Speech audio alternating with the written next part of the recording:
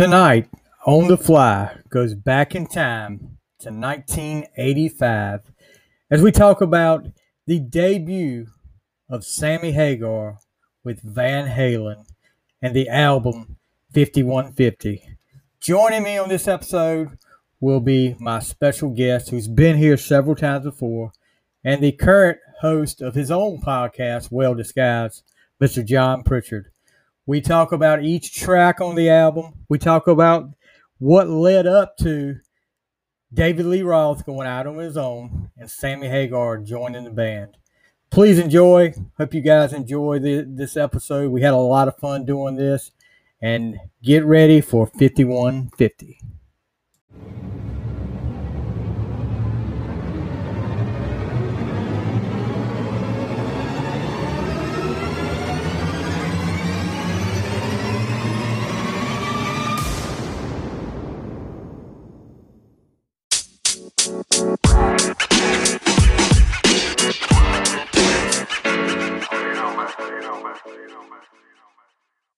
All right, guys, tonight on the fly, we're going to do something tonight I've been wanting to do for a while.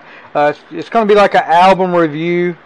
I've been wanting to, I've actually got a lot of these album reviews done in advance, but this one right here, I actually got a little inspiration from a good friend of mine, a guy that's been a guest on the show several times. We've done Top 10 Kiss, so I think we've done a little bit of everything.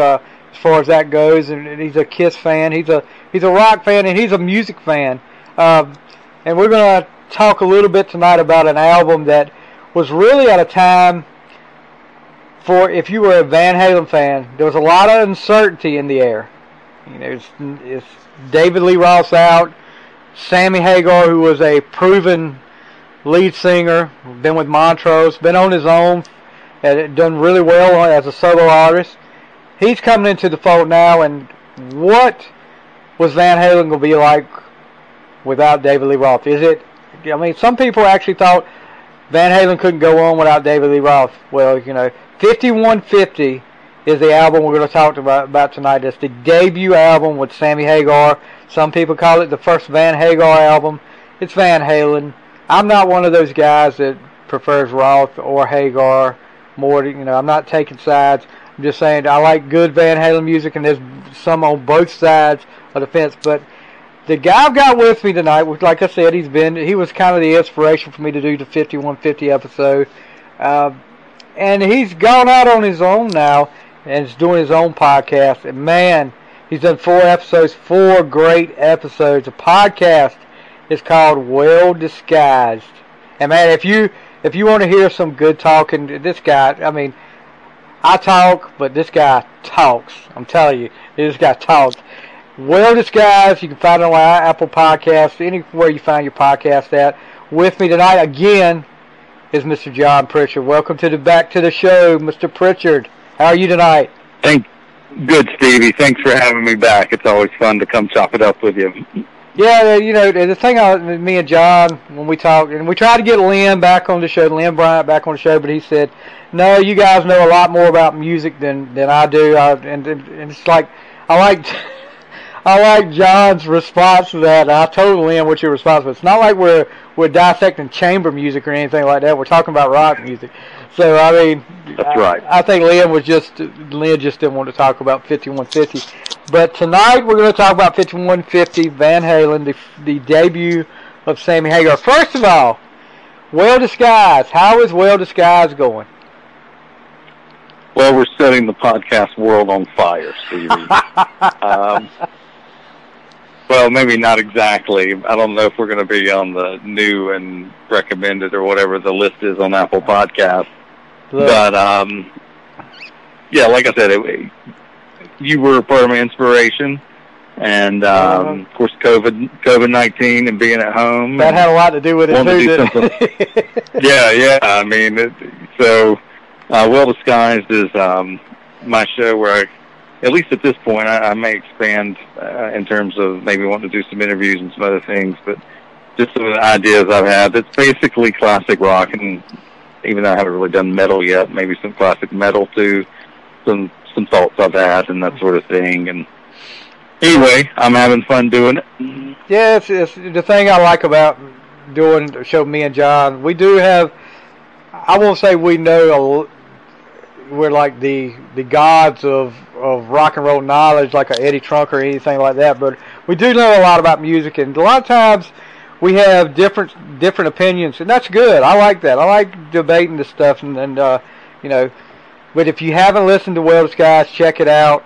I know he's done an episode on Zeppelin that made me, and I've said this several times, you made me want to slap Robert Plant. I mean, that when you were, I wanted to really knock the crap out of him for some of the, be grateful for the success you have. I understand some of the stuff, but be grateful for the success you have, because you're such an iconic rock god. I mean, like Led Zeppelin was, and you've done a Led Zeppelin, you did a Coverdale and Page episode. I think you did a Cult episode, and then there was a Van Halen and Aerosmith episode.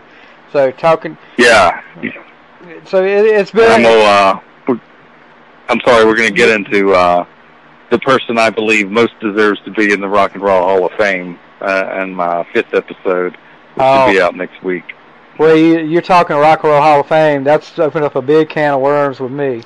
That's sure. Yeah, Rock and Roll Hall of Fame is sometimes I think it's more of a joke than anything with the way they, some of the people they put in before some of the artists that really deserve to go in.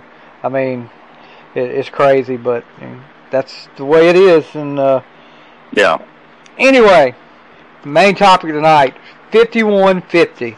Now, if you were, I guess, my age or John's age, we're pretty close in age. Back in the early 80s, Van Halen was on a roll. I mean, these guys came out, debut album, one of the best debut albums ever.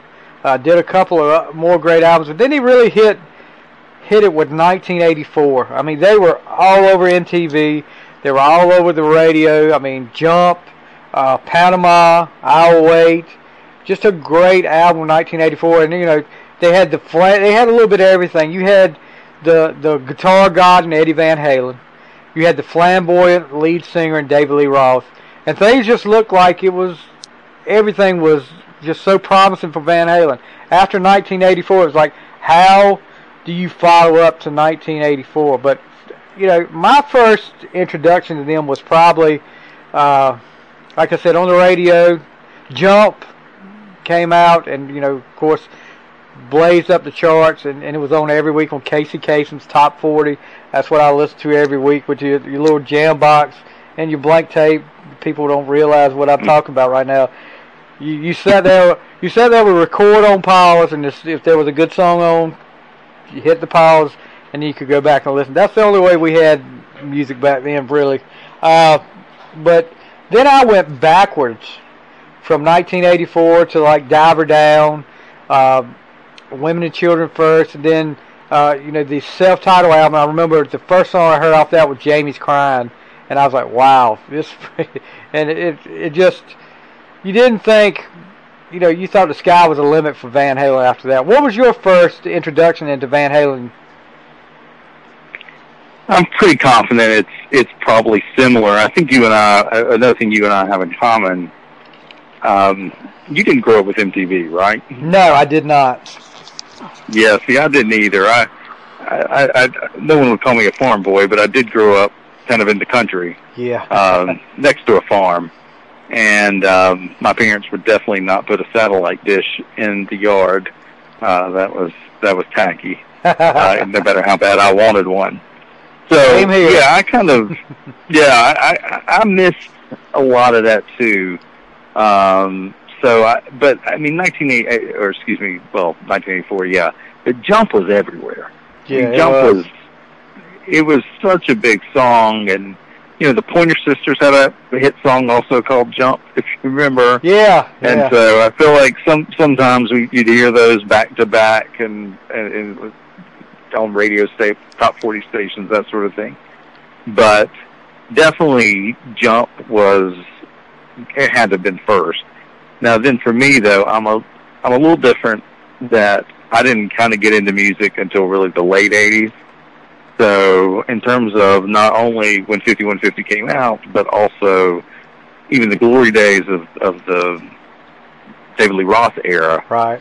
I kind of missed that. It would have just been really on my periphery. So even on 5150, I'm kind of coming at from a little bit later stage, as opposed to so-called being there when it was released. Yeah, it was just. I remember. Okay, of course, you didn't have the internet back then. Of course, you didn't get all the news before it happened like you do on the internet these days. So, David Lee Roth decides after 1984, shortly after 1984, he's going to do a 4-song EP with nothing but covers. The big song off that, he did a Beach Boys, California Girls. And, you know, people are like, okay, you know, he's doing a EP. I didn't really think much of it. But then you start reading in the magazines and you start hearing words coming out. There's Van Halen camp, turmoil in the Van Halen camp. And then sure enough, after a while, you get the announcement David Lee Roth has left Van Halen to pursue a film career. And I was like, what is going on? So he's going to do a film career, and he's going to do a film for the EP called Crazy from the Heat. And, you know, he ends up having a conversation with Eddie Van Halen, wants Eddie Van Halen to score the film. And Eddie Van Halen turns him down.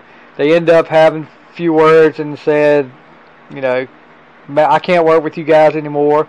And I think in July of that year, July 4th, Rolling Stone had actually reported Van Halen was on permanent hold, and Eddie Van Halen is rumored to be looking for a new lead singer. Now, two of the names that kept coming up when they were looking for a lead singer, one was Eric Martin, who, if you don't know, is the lead singer from Mr. Big. Great singer. He probably would have been a good fit with Van Halen. And another one that's kind of surprising to me. Can you imagine Van Halen with a female singer? Patti Smythe. No. She was another name that kept coming up. And but fate stepped in. The story that you hear from several, and you know, with all the disagreements they've had in the last decade or so, they both have the same story that Eddie Van Halen get his car worked on, and the mechanic suggested that he talked to Sammy Hagar. He was a mechanic for Sammy Hagar as well, and the rest is history. They got to talking. Next thing you know, Farm Aid, Sammy Hagar shows up with Eddie Van Halen, and the rest is history. You're looking at the new Van Halen, and one of the things that people were talking about back then, how will Van Halen go on with Van Halen? Won't be anything without David Lee Roth. That David Lee Roth was Van Halen, and you know, I was one of them that was like, you know, this is probably not going to be good for them. And of course, some of the things that came out was that the Warner Brothers record actually wanted, since David Lee Roth was out, they wanted a whole new logo, whole new everything for them, whole new name change. They wanted to change the band actually, and this is like a joke later on down the line, but Warner Brothers Records really wanted them to change the name to Van Hagar.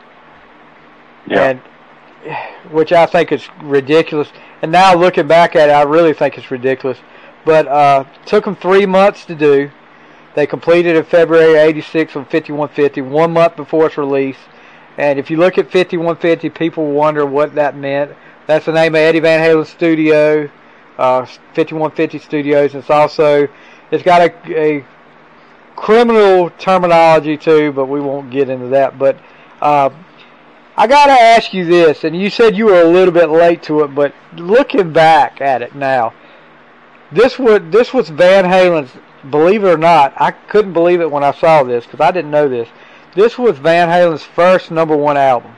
1984, with that, as great as the album was, did not get to #1. Probably they can thank Michael Jackson Thriller because of that, because that was out at the same time. Hard to knock Michael Jackson Thriller off at that time. But first ever #1 album on Billboard for Van Halen, and first for Sammy Hagar. Now, hearing the things that you heard, seeing the background on it, do you think a lot of that had to do with just curiosity, wanting to hear what the new Van Halen sound like? For guys like, we didn't have MTV. We couldn't see the video up there when it came out. Of course, the first single was Why Can't This Be Love, but we didn't have that ability. Do you think a lot of people bought this just because curiosity, just to hear what the new Van Halen sounded like? Well, I'm certain that has to be part of it, and I'm like you. That's maybe something I should research. I would like to know what in the world kept 1984 from the top of the charts. Thriller is almost certainly the Thriller is it. Choice. But it was it's obviously such a different era altogether. Where first of all, that a rock album like 5150 could be the #1 album in the country. That seems almost impossible to imagine today. Also, these weren't young guys anymore either at that point.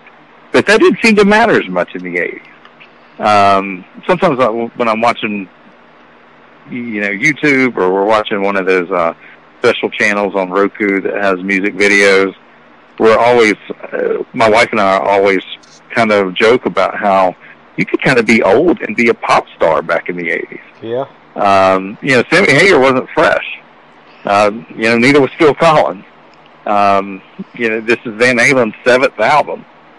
So, it's interesting that it was able to do what it was able to do. And, maybe this will get into when we talk about it, though. Not only is there that curiosity factor that you're talking about, I think with Sammy, the band got a little broader. Yeah. And you can perhaps say that's my code word for here comes a bunch of ballads. But prom time.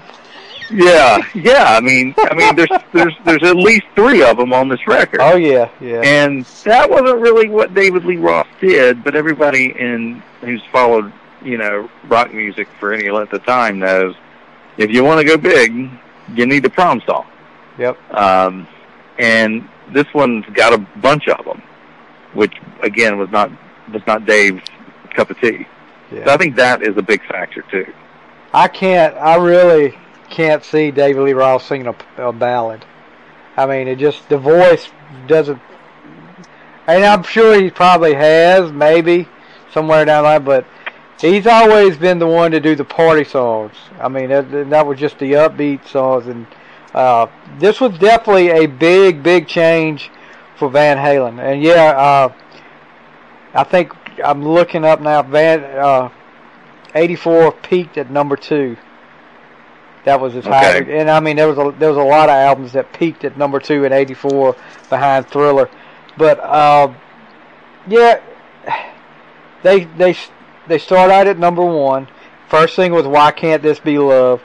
Longtime Van Halen producer Ted Templeman does not work on 5150. He leaves, and kind of like he was picking sides, I guess, because he decided to go and work with David Lee Roth on which it was it could have been a great Van Halen album with David Lee Roth, Eat 'Em and Smile. Yankee Rose.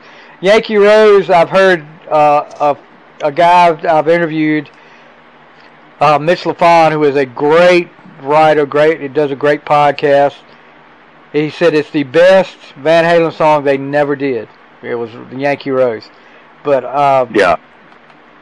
Ted Templeman leaves. In steps Don Landy, and I also Mick Jones from Foreigner is one of the producers that comes in, and he just talks about how things were so chaotic behind the scenes because they were getting too much freedom, and they had to kind of reel them back in and get things going. But you think about it, 3 months is not a long time to do an album.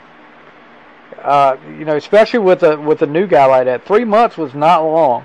And so they pretty much went right through it. So we're going to go right through track by track, talk a little bit about each one and what we think are our favorites and what's not our favorites. And maybe you'll agree, maybe you won't. You probably won't. We'll probably disagree on a lot of these because, with the whole prom thing. But like the lead off, Good Enough. And, when you hear Sammy Hagar start off with, that big hello, baby, then Good Enough is a rocker. I mean, they start off, and if you noticed with a lot of the albums, the rock albums that came out back in the 80s, especially in the later part of the 80s, they always had a pattern. It was always like the lead off song was a rocker, was an upbeat song. Then you got into maybe a slower song or a ballad, a couple more rockers, and another ballad. You had at least one ballad on every one, but it was always a rocker led off, and then you went to your ballad. I could always, if I went and bought a cassette, if I didn't listen to it on the way home, I could always look and look. I could say, okay, I could look at the titles pretty much and say, ballad, upbeat ballad. I mean, it was always that kind of formula for a successful one. But Good Enough, is the lead off, and not one of my favorites, but Good Enough was a little tidbit here. If you ever watch the great Mel Brooks movie Spaceballs, you'll hear Good Enough played in the movie Spaceballs. I don't know if they ever had a soundtrack, but Spaceballs had Good Enough. What was your thoughts on Good Enough? I've watched Spaceballs many times, and I've never, for whatever reason, it's never registered to me. So, in Good Enough, it's perhaps well named. It's fine.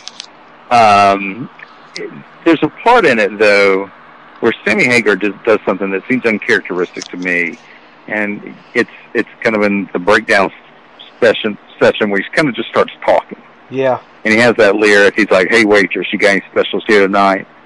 Rack of what? Yeah. And to me, that is such a David Lee Roth moment. When you think of everybody wants some, where he talks about the heels and the lines running up your stockings and stuff like that. And have you seen Junior's grades from hot t-shirt and stuff like that? Yeah. Like that thing where there's no singing and all of a sudden it's just kind of dialogue. It's such a David Lee Roth thing. And forgive me, but I think Sammy comes across kind of nerdy. Like, what does that mean? Rack of what? I mean, is that like a boob joke? Or is that I think that's where rack of lamb, rack of rib? But it's really cheesy, right? And it's, I think that's that's the thing that stands out to me about Good Enough. Whenever I hear that, I'm like, that just does not sound like Sammy. That's like a David Lee Roth moment. And they went for it in the very first song, and I think that's a really interesting choice. But Good Enough was not one of my favorites off the album. I gave it if I had to do like 5 stars, it would probably be a 2.5, something like that. But I was not a big fan of that one. Now number two, Why Can't This Be Love, which was the first single. Now the opening bass line, which that's one of those distinctive intros, Michael Anthony's. And I'm sure me and you are going to disagree on Michael Anthony here, but Michael Anthony's bass playing, that opening of it, and then hitting into the guitar, man, I was like, this is going to be a great song. And this is one of those probably that could you really consider this? This is not considered as much of a ballad as the other two on here. Would you think so? Yeah, I mean, it's kind of more of an upbeat. It's a big song. Yeah. Yeah, but it's. I mean, whether it's technically a ballad, maybe a fair point. Yeah, but it's not one of those prom songs. But listen to it in 2020. It's so emblematic of the 80s. Oh yeah, definitely. That's what I love about it.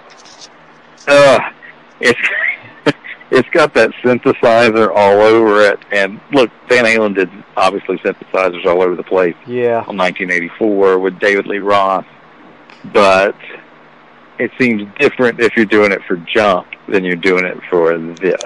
Yeah, but you know, I think the thing was with, you know, you hear a little bit more of it in this. And on this album, it simply, and you know, David Lee Roth, I don't ever remember seeing him play the guitar. I'm not sure if he can even play it. But Sammy Hagar is a pretty good guitar player. So Eddie Van Halen got to actually use the synthesizer more since he had a guitar player there. So I'm sure he dabbled a little bit more on this one. And I can remember when '84 came out and people were talking about, you know, what is Eddie Van Halen doing playing keyboards? Why is he playing keyboards? And there was actually some talk at first until it hit so big. You know, they're going in the wrong direction here. This is not the direction Van Halen was with keyboards. And yeah, they were definitely wrong about that. But of course, Why Can't This Be Love is one of my favorites on the album. Of course, I know you're going to say, yeah, of course. You know, if I gave it like 5, I'll give it like a 4.5 out of a 5. But just a good lead-off single for them to be the first single. It went up the charts. I think it went up to number 3 on the charts. And you know, like you said, it's a great '80s song because it's symbolic of the '80s, definitely. And it hit. You're going to see more, like you said.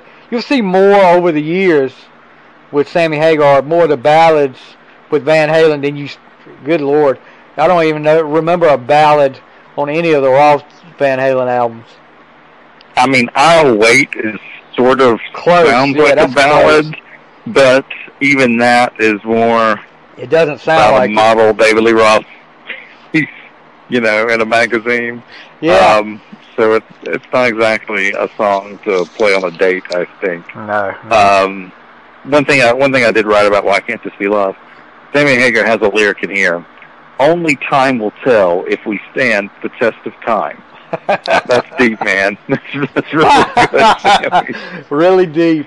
Really deep. Yeah. But yeah, you know, you can't beat that. Get Up is number 3, and for me, Get Up is kind of filler, like Good Enough. I don't know how you felt about that. Just not one of my favorites there. I gave it like a 2 out of a 5, even worse than Good Enough. Yeah, we don't talk about it very much. I do. Again, it's got some really 80s sounding drums to me, and again, whenever I say stuff like that, I'm not meaning it as a compliment. But it does have a little metal tempo. I appreciate that speed. That's more what I like about music and that sort of thing. But I don't think I ever need to hear that song live or anything like that. No, I don't think they ever did it live, that I can remember. All right, next up, Sammy Hagar's favorite Van Halen song. I don't know if you know that or not. Dreams. I don't know what you thought about this one. Kind of a ballad again. You know, it's I would say this was more of the ballad kind than Why Can't This Be Love, but still, it's, you know, the guitar solos are great. I love the guitar solo on here. Eddie does a great job on here. I gave it like a 4. I didn't like it quite as much as Why Can't This Be Love, but the video, kind of fun. It was kind of weird at the first watching the video. I don't know if you've ever seen it with the Blue Angels doing their. I have. I've forgotten it. Yeah. Yeah. I was kind of wondering about that myself. I've got to get the background on why they did that video like that. But Dreams, I gave it like a 4 out of a 5, but not quite as good as Why Can't This Be Love, but a great Van Halen song. What you think? I can't wait to hear this. Look, Dreams is covered up again with the synthesizer, keyboards, whatever you want to call them. Yeah. For that real fake sound that is, I think, meant to. Dreams is a fine song. It really is. It's I think it's well written, and it's big in a way that is not necessarily a bad thing. But I come on with this a little after the fact. So I mean, when the debut came out, I was 2 or 3 years old, right? Right. So it's not like I have any personal memory of that. Yeah. But I feel like it would be a little disconcerting to be a Van Halen fan who was turned on by Running with the Devil, which is probably the best debut, track one of, with the possible exception, well, actually, I will say the probable exception of Welcome to the Jungle, off Appetite for Destruction. But other than that, it's hard to imagine a stronger first step than Running with the Devil, which was, of course, followed by, just the explosion masterpiece that is, what am I trying to think of? Not Explosion. Eruption? Oh, I can't believe that. Correct, Eruption, I'm sorry. Yeah, thank you. I'm blanking on it when I use the word explosion. So you have these back-to-back songs, and now, a few years later, you've got 4 tracks. You've had Why Can't This Be Love, and now you've had Dreams. It just, even Ice Cream Man, back from Van Halen. The fact that these 2 songs are in the top 4, or in the first 4 from this album, just shows that there is a distinct change of position and direction, and we are going for Billboard success at this point, and soccer moms, if there were even worse soccer moms back in 1986. Like we're changing scope. And I'm not saying it's a bad song. It's not a bad song. I like Dreams just fine, but it also sort of makes me sad, and I guess, in a way. Well, it's a different era, and I think they were, maybe, I don't know this for sure, maybe they were trying to go in a different direction than what they had with Roth. Maybe they were trying to really distinguish itself, but I would think, too, if it ain't broke, don't try to fix it, but, you're going away from David Lee Roth, one of the most flamboyant lead singers in rock, and just a whole different. You're going a whole different direction here. Interesting. I looked it up while you were talking. 3 music videos were made for the song. We've talked about the Blue Angels doing that, and then the other 2 were actually, they did a video in March 1993. It was a live performance at the Whiskey A Go Go, celebrate the band's return to the venue after 15 years. And they were promoting the live right here, right now release. And, it was just showing, some of it had fans lining up, and you had the broadcasters, newscasters talking about it during the video. So, yeah, I still don't understand why you would do that at a song back then. And not even, the band never appears in this video at all, to my knowledge, with the Blue Angels. So, and interestingly enough, we talk about the synthesizers. When they played this live, Eddie Van Halen played the keyboards and then switched to the guitar during the solo, and then Hagar played all the other parts while he was playing the keyboards. So that's kind of interesting there. So the number 5 song up here, Summer Nights. Summer Nights is not a bad song. It's like I said, it's definitely not a Van Halen Raw song. I do like this song. I gave it like a 3.5. I did like the song, but it's like they're trying to, just like you said, the first 3 singles that came off this album could be legitimately as ballads. Why Can't This Be Love came first, Dreams, Love Walks In, and you kind of getting the sense from this album that Van Halen's not going to that rock, like you said. They're not doing that rock like Running with the Devil or Jamie's Crying or Eruption, or even like on Diver Down with the remake of Pretty Woman. They pretty much turned that into a big time rock song, stuff like that. But it's really showing you halfway through, this is a different Van Halen than what you're used to. But Summer Nights, I gave it like a 3.5. It's okay, but it's not one of my favorites. Yeah, see, I think we have a mild disagreement here. Summer Nights is probably my second favorite on the album. Oh, really? Yeah, to me, it's you know, I don't want to get too deep into it, maybe, but I feel like I am kind of a by the book classic rock fan for the most part. But I am really, I think, contrarian about Van Halen. You know, we've talked on past episodes. I don't love Michael Anthony's voice. I could do without it. Most. And I definitely disagree with you on that. I mean, this is one of the things we disagree on. I think he's got one of the best harmony voices out there. But like I said before, this is why I like doing the show with him, because, you know, we're not these cookie cutter agreeing with each other on everything stuff. So we do disagree on stuff, but that's one of the things we disagree on. But anyway, go ahead. Yeah, Michael Anthony definitely has one of the best high-pitched, whiny voices in rock. But but another thing that I'm kind of a bit of a contrarian about Van Halen is I recognize the genius that is Eddie Van Halen. Yeah. And even though I am not a guitar player, I understand that he is one of, if not the most influential guitar player in history, and what he was doing in the heart of punk, and, you know, the finger tapping and all that launched so many of the guitar players that would come afterwards, how important he is. It's still not really me. It's not really my thing, Eddie Van Halen. Sometimes it's just still a bit too much. But on Summer Nights, this song just really swings, man. And there's some flashy elements, but there's a little more blues to it.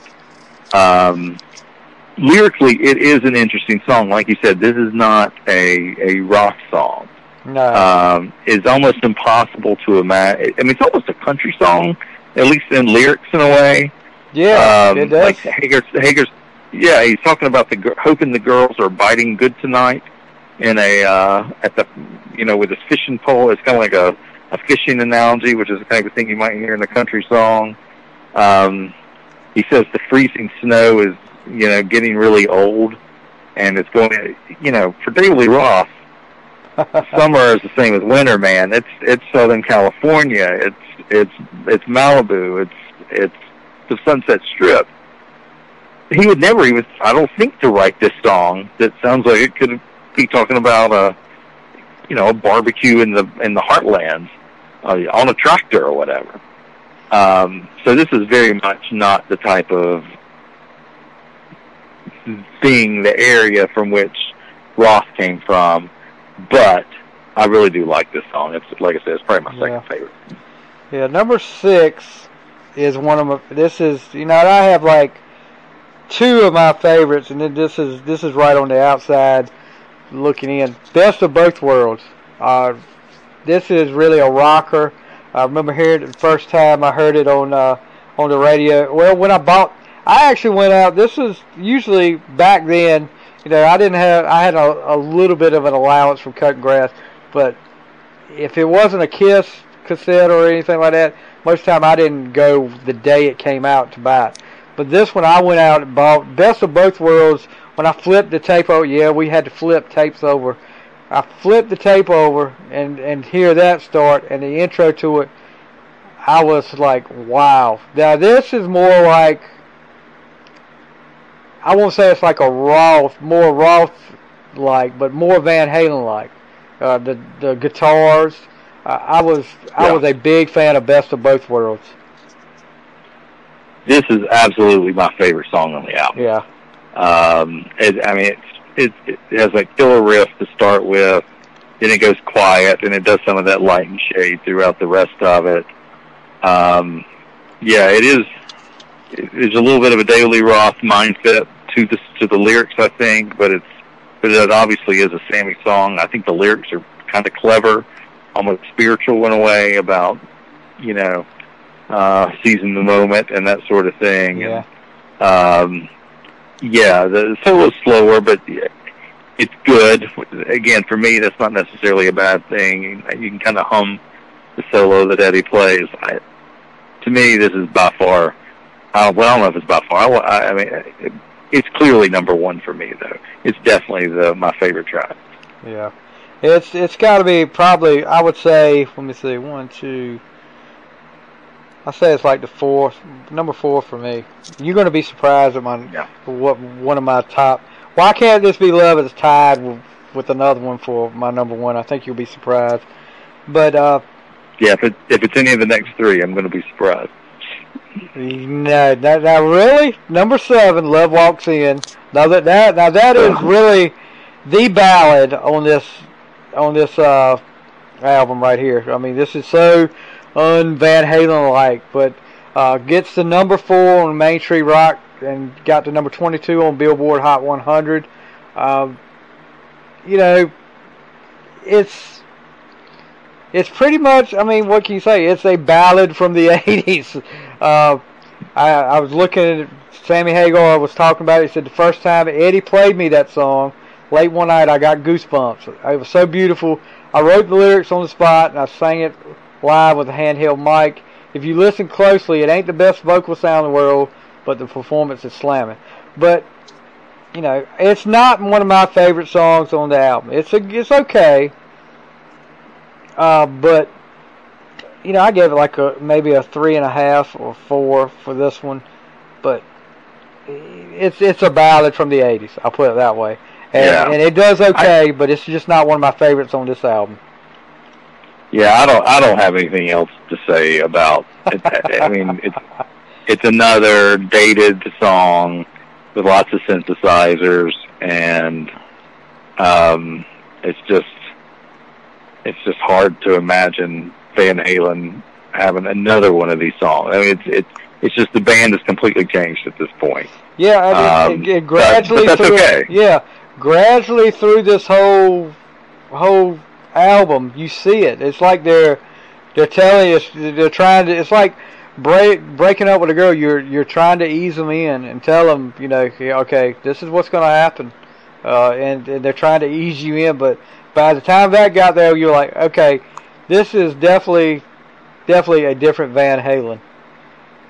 Yeah. But yeah, Love Walks In is okay. It's not one of my favorite. Even by ballads, it's okay. But it's just not one of my favorite. Now, number 8. And this is where you're going to be. 5150 is one of my favorite songs on this album.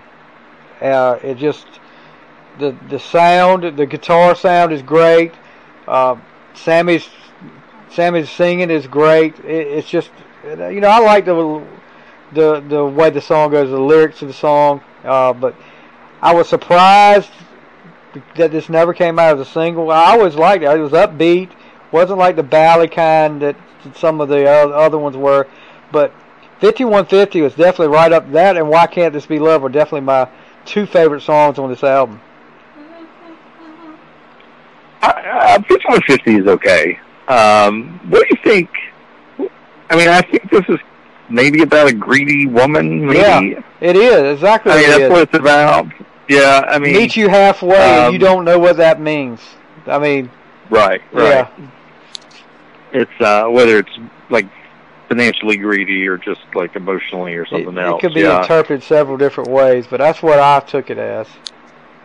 I wonder why they call this song 5150. That is one thing I have not been able to find. I looked that up, and I have not been able to find why they call this 5150, because it's never mentioned in the song. But it's got to be something behind it. That would be something.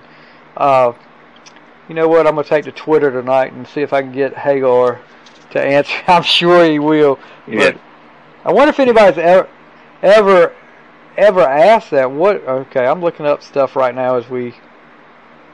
No, it's not telling you anything. But yeah, that's a good question. As I understand. Yeah, I understand that was a code for like an involuntary hold because someone was maybe a danger to themselves or something like that. Insane or mentally unstable person. Yeah. Which, to me, I mean, we haven't talked about it, not that it really matters, because what matters is the sound, but I think it's a cool album title. I think it's a cool album cover. Yeah. I think 5150. That's a cool hook for something. It doesn't really fit the song, I don't think. No. But I wish I understood that a smidge better, I guess. The guitar solo on this song is really good. Yeah. It really fits in. It's faster than the song is otherwise, but not in a bad way. It nails in a really cool way.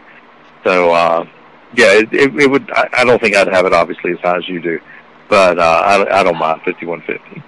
Yeah, I really like it. And then the older I get, I think the more I listen to it, the more I like it. But let's go to the last, and Inside. Oh. I don't really, I guess it's just kind of like the end, like they've worked. This is like the last session or something like that, because there's a lot of talking in it. Just like we talked about earlier with David Lee Roth used to do a lot of talking on his album. There's a lot of talking on this one. You hear him, you hear a different one. I guess all four of them talking. There are sometimes that they sing some stuff, but not. I guess it's okay to be the end for it. It's just like saying, okay, this is it. We're through. That's what's going on the inside. But I gave it like a 3 out of a 5. It's okay, but it's not something I have to listen to. Yeah, it's for me this is a tougher call because Inside musically is almost difficult to listen to. Yeah. Because like what you were talking about, all the effect of them just talking into the microphone, seemingly gibberish a lot of the time, and putting that in the background, it's kind of, it is not pleasant to listen to, I think, from a musical standpoint. No. But lyrically, this is a really interesting song. I actually took several notes about the lyrics here, because I think this song is biographical. But Sammy starts out talking about how it's not what you are, it's how you dress. He learned that from the guys. Yeah. And I don't know if he meant from Van Halen, if those the guys, he's talking about there in terms of that image. Then he says, and I think I got this in quotes, got the job not just being myself. I went out and bought some brand new shoes. Now I walk like someone else. Now, pretty seems obvious who he's probably talking about at that point. Yeah. And then, even maybe more telling, later he says, I guess less is more, something special, something new, some brand new group to sink my teeth into. So you pretty much it's telling weird. Yeah. Yeah, it's like, it seems like he's throwing a little shade at David Lee Roth. He's throwing a little shade at the band. He's throwing a little shade at himself, talking about, well, I went and got some shoes to fill the shoes of someone else. So I guess ultimately, even though I don't like the way this song sounds, I like it just because it makes me think. It's really interesting to me. So yeah, this is the type of thing where it's maybe a little risky or chancy, and I appreciate that. Yeah, there was a big feud between the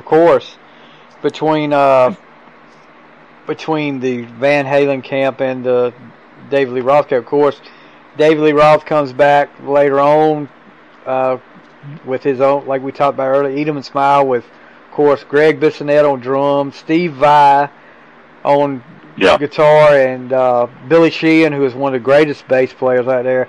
I remember, MTV did before 5150 came out, MTV did like a Van Halen Unleashed, and it was just a documentary on the band then with Hagar. Then it wasn't long after that they did a David Lee Roth episode about Eat 'Em and Smiles getting ready to come out, and there was some shots taken back and forth, of course, and it's always been like that since they split from me. Even when, I don't know if you remember when the whole first reunion was supposed to start, and I guess David Lee Roth ticked them off at the MTV Awards, and yeah, there was a lot of crap talk then. But you know,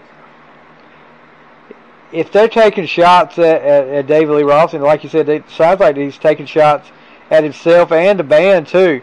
But looking at the lyrics here and see, and they've even, I don't know if you've looked at some of these, it's got this stuff that they're the dialogue. They've actually got the lyrics to the dialogue, and it's just, I'm not sure if this was just them had a few too many while they're doing this, and right. You know, some, hey Sammy, I found a hat and a pair of shoes. Are they yours?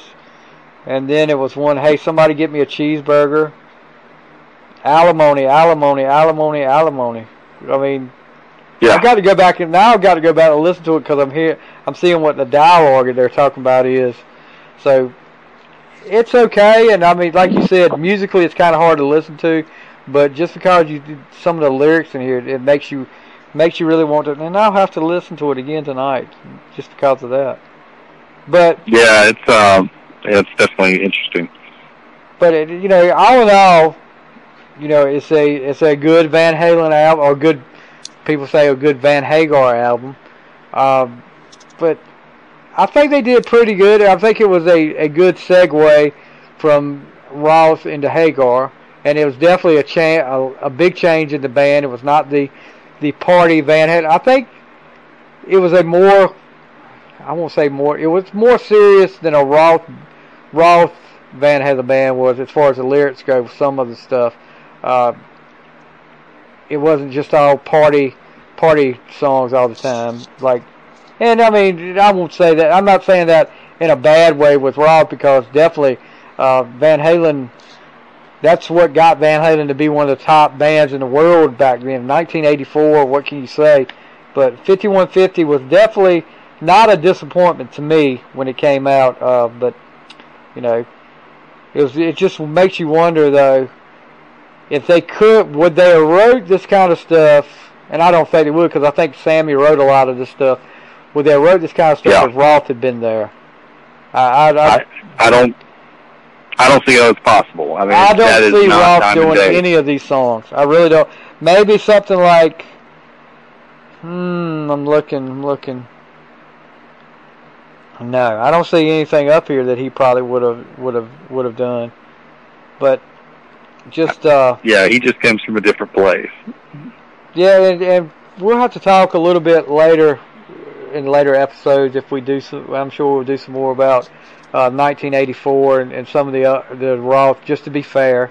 And like I said, I don't take sides between Hagar and Roth. I just like the good Van Halen music. I like just as many Roth songs as I do Hagar songs, but a lot of I do take sides. You do, yeah, you do take sides.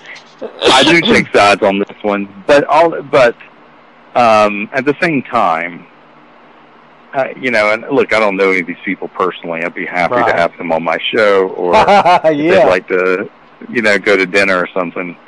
But you know, whatever minorly mean things I've said about Michael Anthony, at least among the original Van Halen, he's the only one that people say, hey, that's a good guy. You know what? Yeah, he's friendly, and I mean, like, not that anybody's a bad guy, maybe, but David Lee Roth and both Van Halens have a reputation of being difficult to work with, difficult to get along with. Yeah. So I don't think there should be any huge. I mean, they didn't grow up friends in high school together or whatever. I don't think it should be a shock that the original Van Halen couldn't stay together. And while I prefer David, Sammy, I mean, I think that's maybe sometimes Sammy has a little bit of problem bragging on himself, and maybe Sammy does. Sammy does have a little bit of an ego. Yeah, but he seems like a decent guy. He seems like a fun guy. But you know, even if he's go ahead. Yeah, even if he's singing all these ballads. No, even if he's singing all these ballads, that doesn't mean he's not. I mean, he also, you know, made his fortune selling tequila, right? I mean, Moss Tequila. Yeah, he's a guy who has really made his fortune by partying, essentially. You know, by distilling tequila. So I don't know what the point of all that is, but just to, you know, I prefer David Lee Roth. Yeah. But I can understand why they could keep it together. But you know, you talk about Michael Anthony. He seems like such a good guy. Through all of this crap that's happened, this childish. I mean, one of the most childish moves I've ever seen was them taking his picture off of the, you know, when they on the VanHalen.com website, taking his picture off. If you clicked on the album, they had his picture off of any of the covers for a short period of time. One of the most childish moves I've ever seen. But you know, Michael Anthony has never really come out and bashed him throughout this whole thing. I mean, and has every reason to. But you know, I think he's up. Yeah, it would hurt. I think it hurt his feelings, but I think he realized, you know, he's pretty grateful for the success he had when he was in Van Halen, and he's gone on. But you think we've seen the last of Van Halen? I know this is one of the topics, you know, that you talked about on your last show. Do you think we've seen the last of Van Halen as far as touring or recording? I think we've certainly seen the end of him as a recording act, which which is kind of my last episode was about the 2012 releases of A Different Kind of Truth by Van Halen and Music from Another Dimension by Aerosmith, and how it seems likely to me that both will be the final studio albums, or those will be the final studio albums by both bands. You know, David Lee Roth has certainly made enough statements that make it sound like something medically is going on with Eddie Van Halen. Right. Of course, we know about the cancer and everything else. You know, they made an album 8 years ago. They don't seem to... I mean, they're not in any rush to make a new one. Yeah. Dave's out doing his own thing. Dave basically has indicated, you know, Van Halen's legacy is in me now. It sounds like they're still not speaking to Sammy. Everybody's in their late 60s or 70s with histories of alcohol and drugs and everything else. It seems hard for me to believe. I know there'd be a ton of money in it, but Sammy clearly doesn't need the money. I don't think anybody else, none of them need the money. Yeah, I don't think so. I have my doubts, especially in this COVID world where maybe, I mean, some of these guys we love and talk about, so, you know, they're senior citizens at this point. Sammy Hagar, does he look like a 70-year-old guy? Oh, he literally, I mean, he looks better than me. Yeah. You know, I mean, I'm in my mid-40s. Maybe we need to do this tequila. Yeah, exactly. I mean, Sammy looks great. But I mean, I was supposed to go see Sammy Hagar and Whitesnake just a couple of days ago. Right. What's that tour with them and Night Ranger? Was Night Ranger on there too? I think Night Ranger was the curtain jerker. Yeah. I was, you know, they were going to be in Charlotte 2 days ago on Sunday, but it's just it's hard for me to believe they'll come back.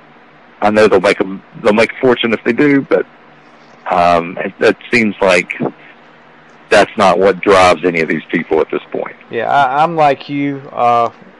Something seems to be really going on with Eddie Van Halen. I mean, of course, cancer is enough as far as what's going on, but I don't know what kind of diagnosis he's got, but it sounds like, you know, from just not seeing him in public much, you know, of course I think he was at a hockey game last year and somebody asked him to take a picture with him and another guy from another group. They didn't realize who he was.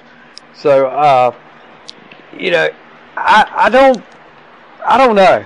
I mean, unless something changes. I know Wolfgang's getting ready to come out with his first solo album, which they say, you know, if I really am interested to hear how that goes. I hope it goes good because it sounds like the guy's worked his butt off on it. But he said, you know, just like an article I read the other day, he is definitely prepared for a wave of people just bashing it or something like that. And you know, the guy is he got put in a hard place.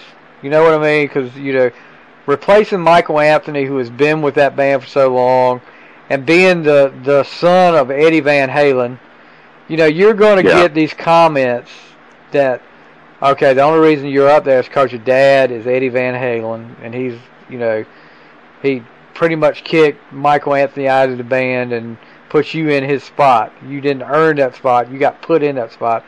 But I will say this about it, and I was kind of skeptical at first myself, but a kid can play. I don't know how he is singing, or as far as, you know, his harmonies aren't bad. I'm be really interested to hear this album. I'm looking forward to hearing what this album's going to be like. Yeah, he just put out little snippets over the past. I mean, it's been stewing for a long time, but he put little snippets out occasionally. I've always thought they sounded interesting.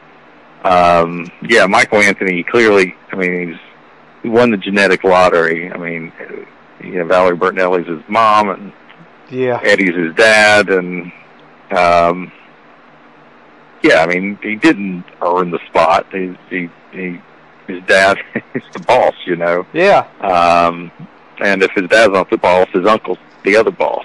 Exactly. You know, some people think that Alec Van Halen is actually the one who calls most of the shots in it. Just kind of behind the scenes, but whatever.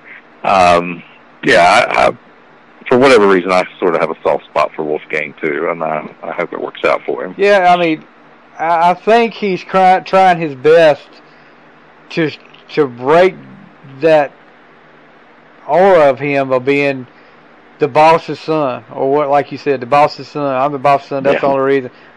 For him to go out on his own and try to do something like this, I think that gave, you know, I got a lot more respect for him, you know, because he's not trying to live off the whole Van Halen thing. He's trying to go out on his own and do it on his own. You know, I got a lot of respect for that, and hope he can do well with his solo album. As far as Michael Anthony goes, what band? I don't know how many bands he's in now. I know he's in Chickenfoot, The Circle, and all of these were with Sammy Hagar. There seems to be a real bond with him and Hagar, and Hagar came out and said that he would be back with Van Halen in the future. It's not over. I don't know what maybe he drank too much of that tequila that night or something like that, but I really do not see that happening. I can't see. There's a lot of bad blood there. I know Money, see Kiss, for example, but I know Money makes you forget about a lot of those bad feelings with each other, but you know, like you said, at this day and time, these guys are getting older. With the whole Corona thing going around, you're not going to have much of a chance to get back together unless you do it virtually.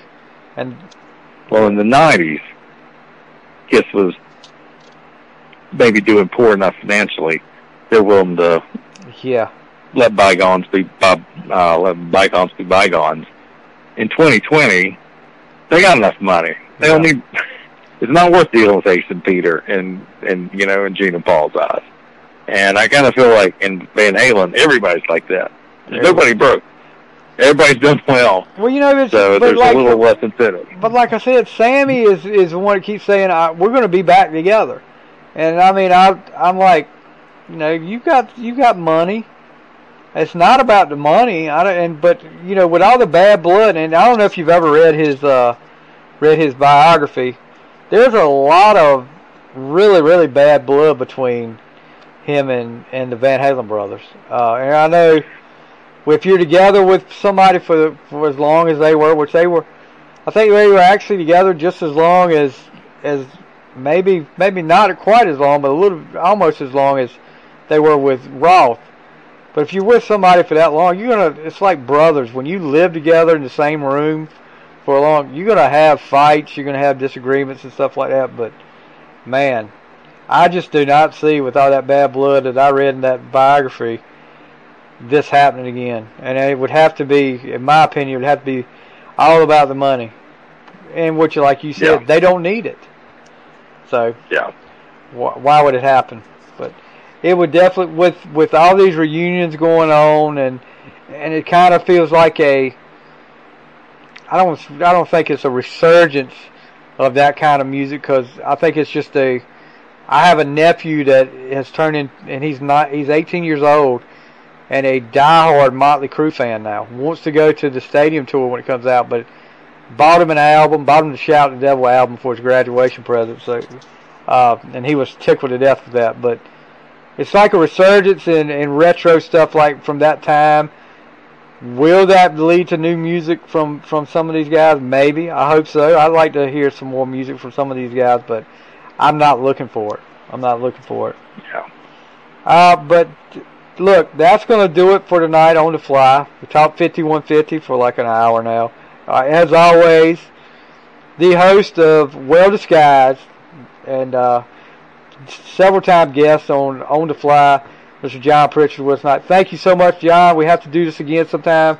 You got to come up with some more items to talk about. I enjoy talking about this stuff with you. Like I said, we could talk music all night, and we're not talking chamber music, Lynn. So, but yeah, it's only rock and roll. But yeah, we'll definitely do it again. Thanks for having me. It's always fun to get on here and chat with you about this sort of thing, and I look forward to doing it next time. Oh yeah, definitely looking forward to the next episode of your podcast of Well Disguised. So you're saying you're going to talk about the Rock and Roll Hall of Fame on the next episode? Yeah.